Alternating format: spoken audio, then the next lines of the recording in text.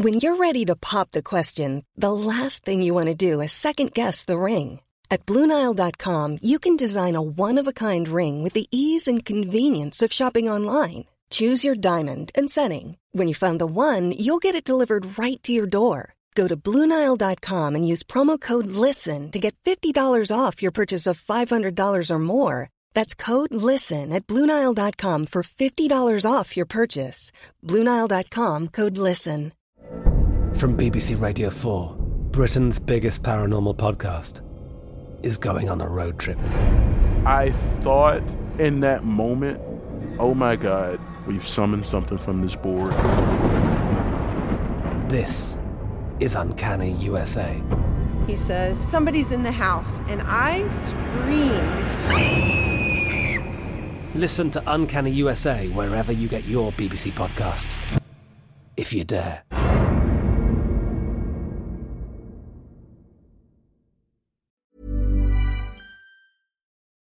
Hi everybody, welcome to Dan Snow's History. For those of you listening to this podcast yesterday and today, first of all, well done, gold star for you. Consider yourself part of the team.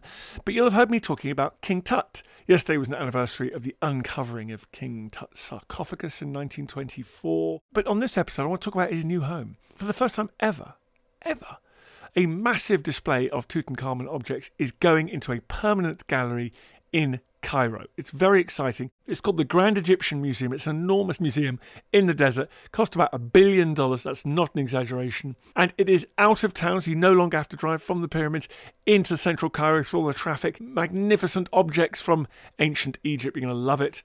It's an insulated concrete design that overcomes the challenge of desert temperatures. The roof often gets to 70 degrees centigrade, apparently. It's amazing. It's going to have 100,000 artifacts in it. 20% of those are displayed for the first time. It's so cool. If you go and look at the pictures, amazing monumental statues of kings and gods. It is so exciting. And as I say, huge numbers of objects, something like 5,500 objects, which are brought from his tomb but aren't really displayed because there's only a little small section in the museum in Cairo. These will now be there for the first time on permanent display. It is so cool. What I love about Egypt, I like looking up. I like going there. In Britain, we go and look at archaeology. It's lovely, but it's at shin level, at knee-high level. Isn't that a marvellous bit of wall from the Anglo-Saxon period? Oh, how wonderful. You can just see the hypercourse and the Roman underfloor heating there. That's great. Of course it's great. When you go to Egypt, you're looking up. It's multi-storey heritage and archaeology. That's what I love about it. And we all love Egyptology. Some of us forgot to love Egyptology when we went through puberty. Bear in mind, we all loved it when we were kids. So reconnect with your Egyptology here in this episode. We've got the wonderful Dr. Campbell Price. He's curator of Egypt and Sudan at Manchester Museum. It's one of the most significant collections of Egyptian objects in the UK. He's a brilliant communicator. You're going to absolutely love him. If you want to go and listen to more podcasts, even watch some documentaries about ancient Egypt, there's only one place to that really, and that's History Hit TV. Head over to History Hit TV. You can follow the link in the information, the description of this podcast. Just click on it from your phone. So simple. Just do that. Follow the link, and then you'll be taken to a joyful place of safety for history fans. So head over and do that. Sign up today. You get 14 days completely free, so you can check it out for free. In the meantime, though, here's Dr. Campbell Price talking about Egypt and the new Grand Egyptian Museum, opening this year.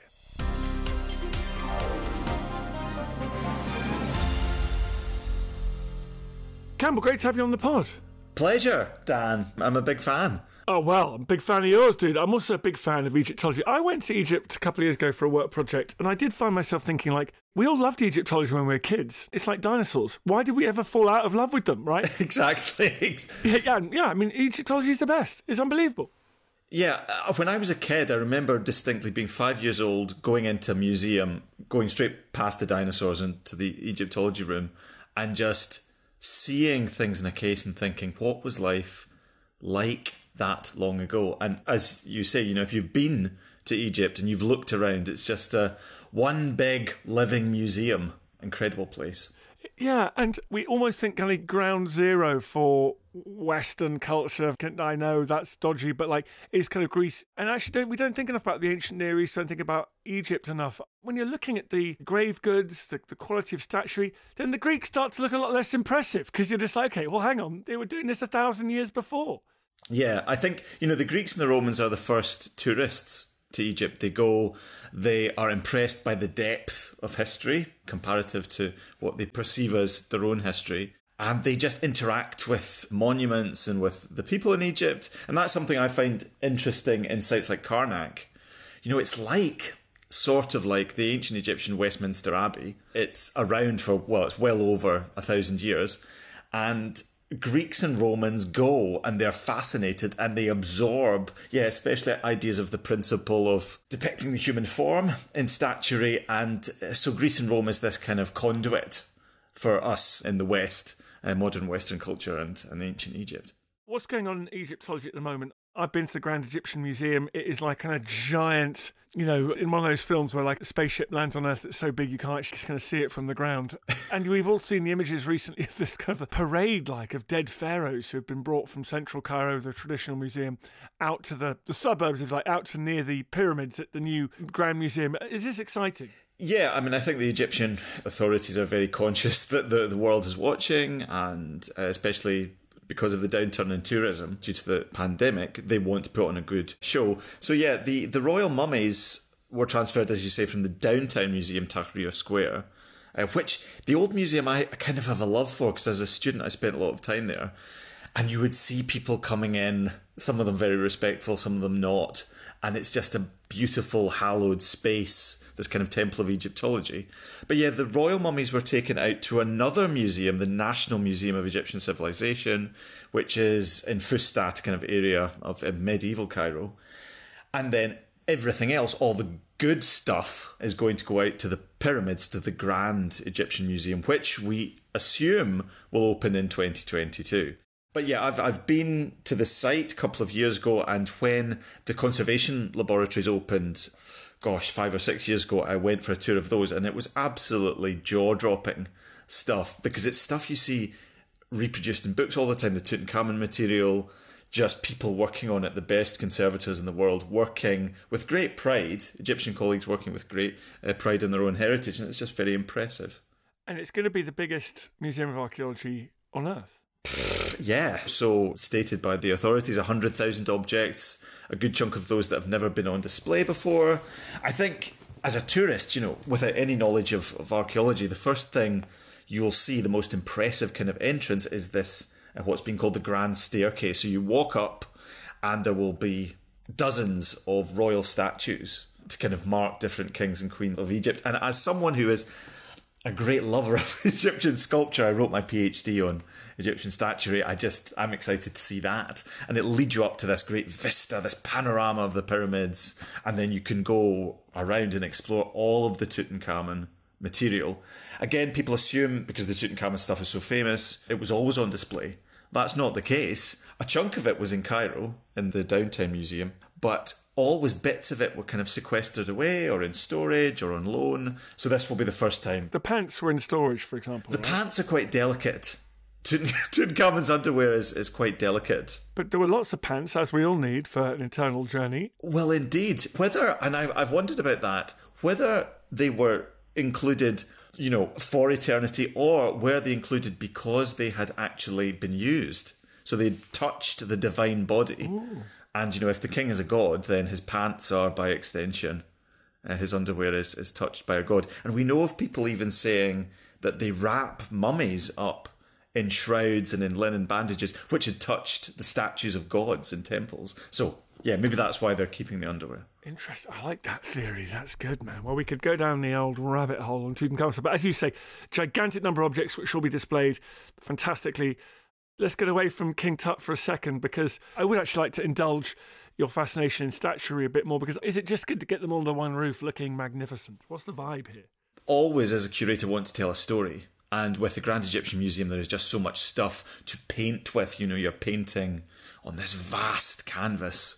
Something that I like to get across to visitors at Manchester Museum, and when they're talking about statuary, is, this stuff was never designed to be in a museum. It's not meant to be like in a gallery.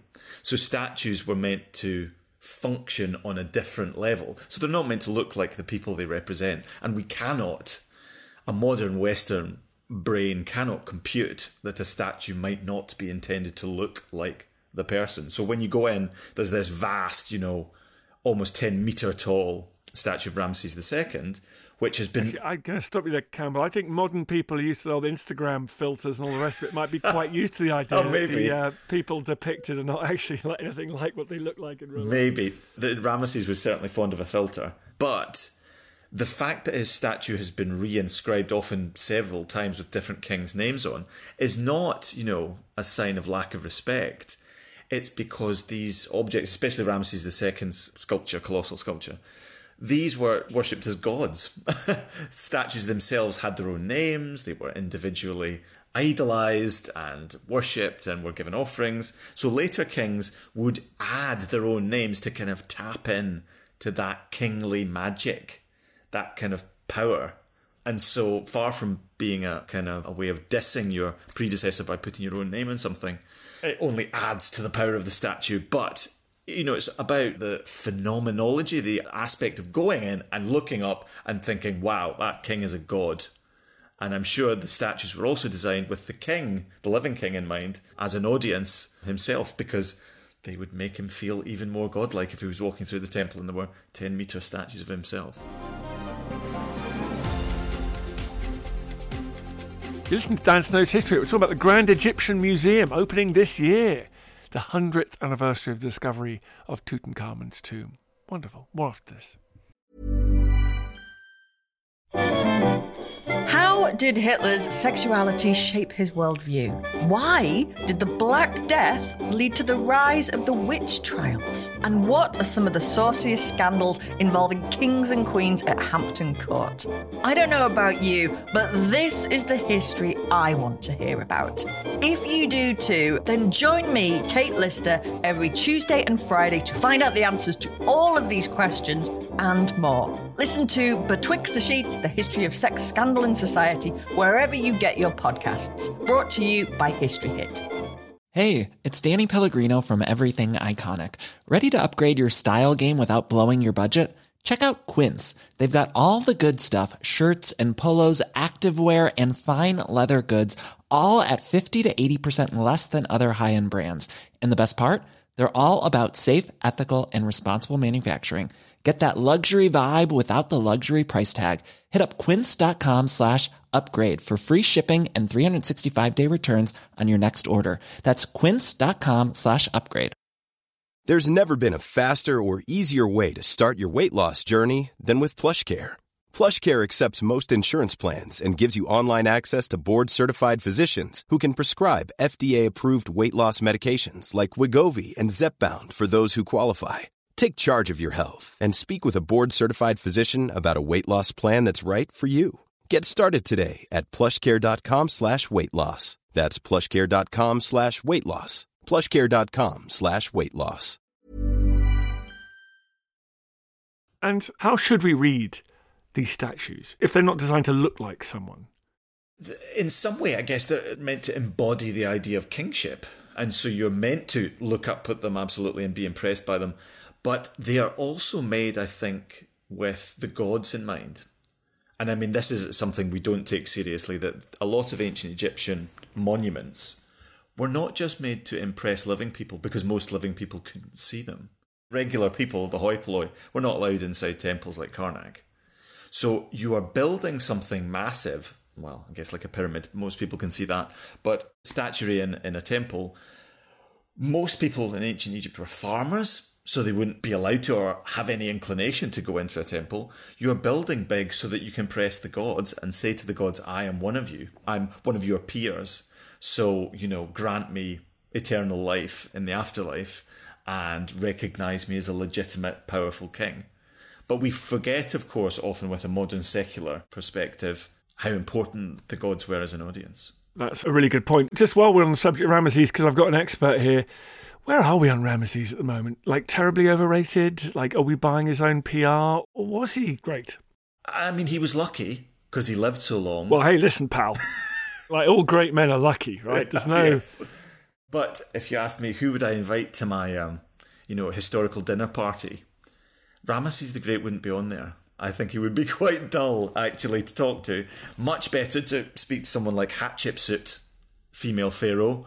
I think she would be far more interesting a conversationalist. But no, I think Ramesses was lucky to an extent. He had ambition and he had a vision for how he wanted things to go. But, you know, he had people around him. You know, the king doesn't make all the... He's not the one with the chisel and the mallet carving those statues. I think the people around him, the PR machine, for want of a better term, was pretty powerful in the reign of Ramesses II. How much can we know about Ramesses? So little. I mean, even texts that purport to be personal accounts, like his texts about the Battle of Kadesh. So he goes into battle, he beats up Egypt's enemies, so he claims. Of course, they claim they won in their historical texts. All of that is filtered through what Egyptologists call decorum, this idea of what is right and wrong to represent in word and image. And so it's not appropriate to describe things which are negative or make the king look anything less than superhuman. So you cannot trust anything.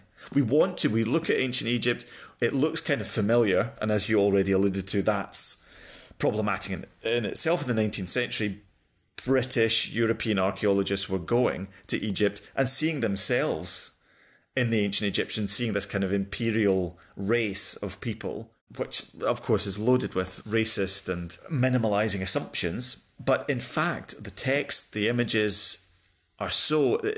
Historical reality is so incidental. History, as we understand it, wasn't of interest to the ancient Egyptians. And also the time period. I mean, it's like Ramesses lived as long as Cleopatra as Alfred the Great before us, right? We're talking like gigantic. Yeah, long periods of time. Cleopatra is closer in time to us than she was to the pyramids being built. So you're talking a vast amount of time. And I think even Ramesses II, by the time he was on the throne, you know, he had 1,800 years of dynastic history to look back on. And the ancient Egyptians, although they don't have the same interests as we do, they are aware of the past. You know, the pyramids are already 1,000 years old by the time Ramesses the Great's around.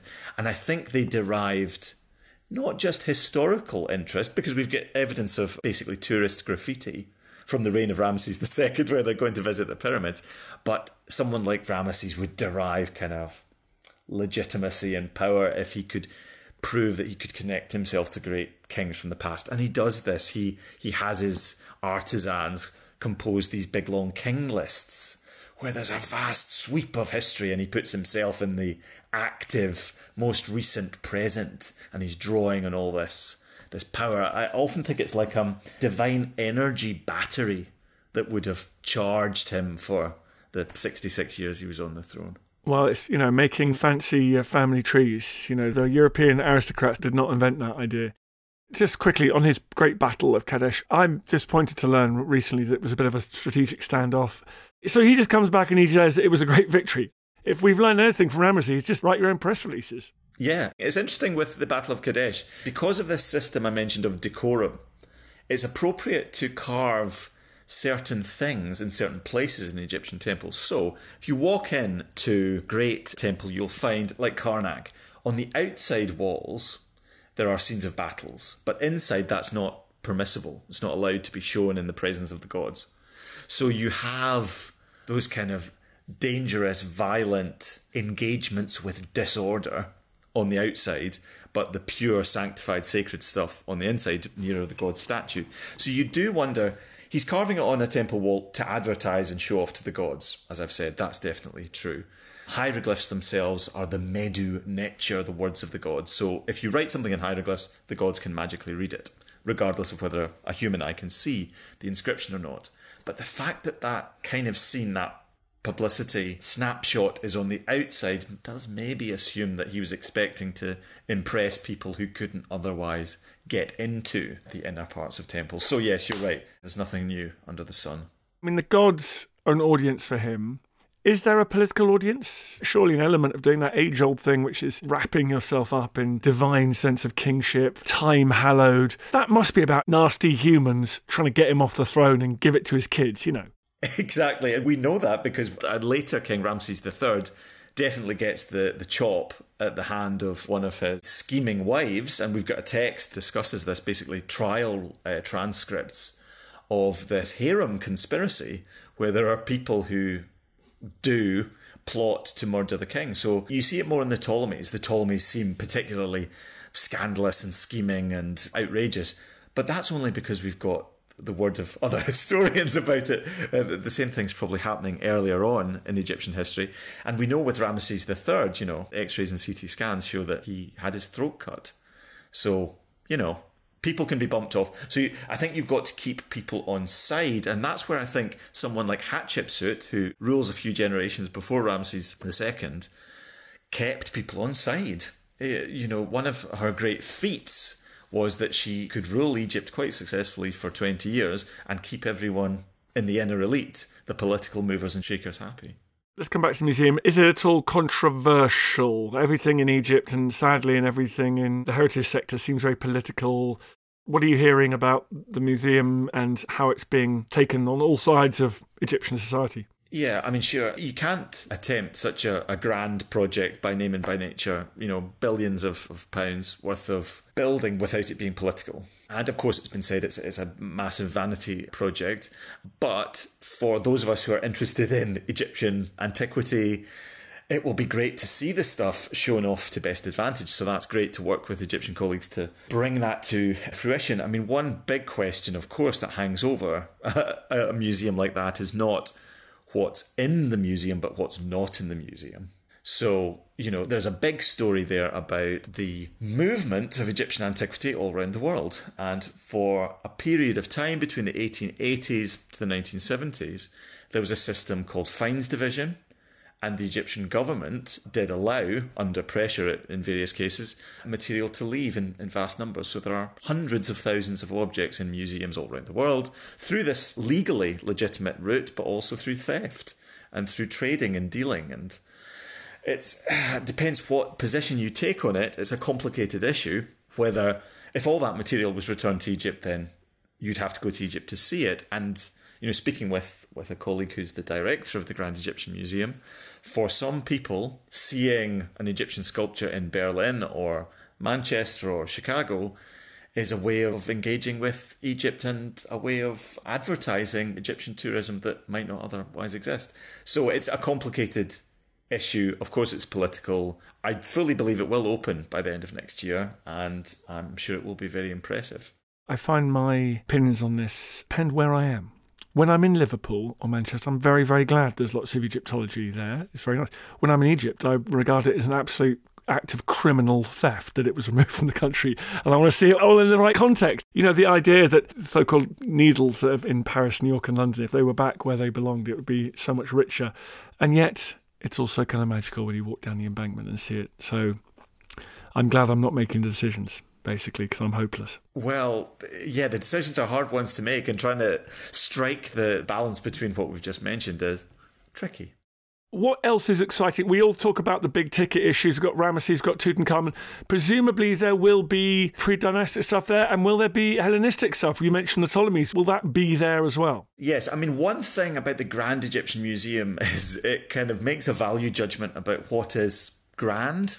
There is... Yeah, where's the Islamic art? Yeah, there's lots of beautiful, grand, impressive Islamic, Coptic period, Christian period material in Egypt, but that's not really part of that story. I mean, by the description of the GEM, the Grand Egyptian Museum website, it's about kingship and about, statehood.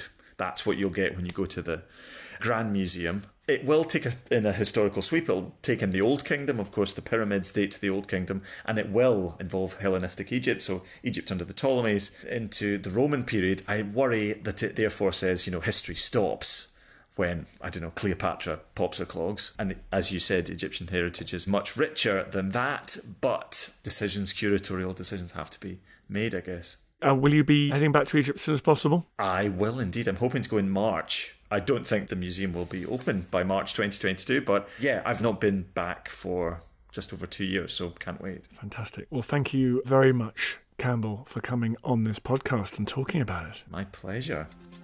I feel the hand of history upon our shoulders. All this tradition of ours, our school history, our songs, this part of the history of our country, all were gone and finished.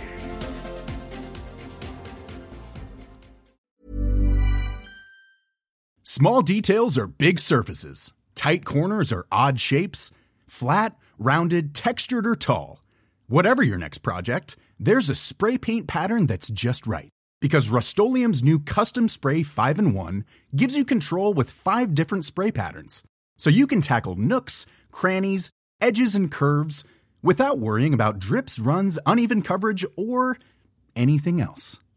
Custom Spray 5-in-1. Only from Rust-Oleum. Thank you for listening to this episode of Dan Snow's History Hit. Please follow this show wherever you get your podcasts. It really helps us, and you'll be doing us a big favour. Don't forget, you can also listen to all of these podcasts ad-free and watch hundreds of TV documentaries when you subscribe at historyhit.com/subscribe.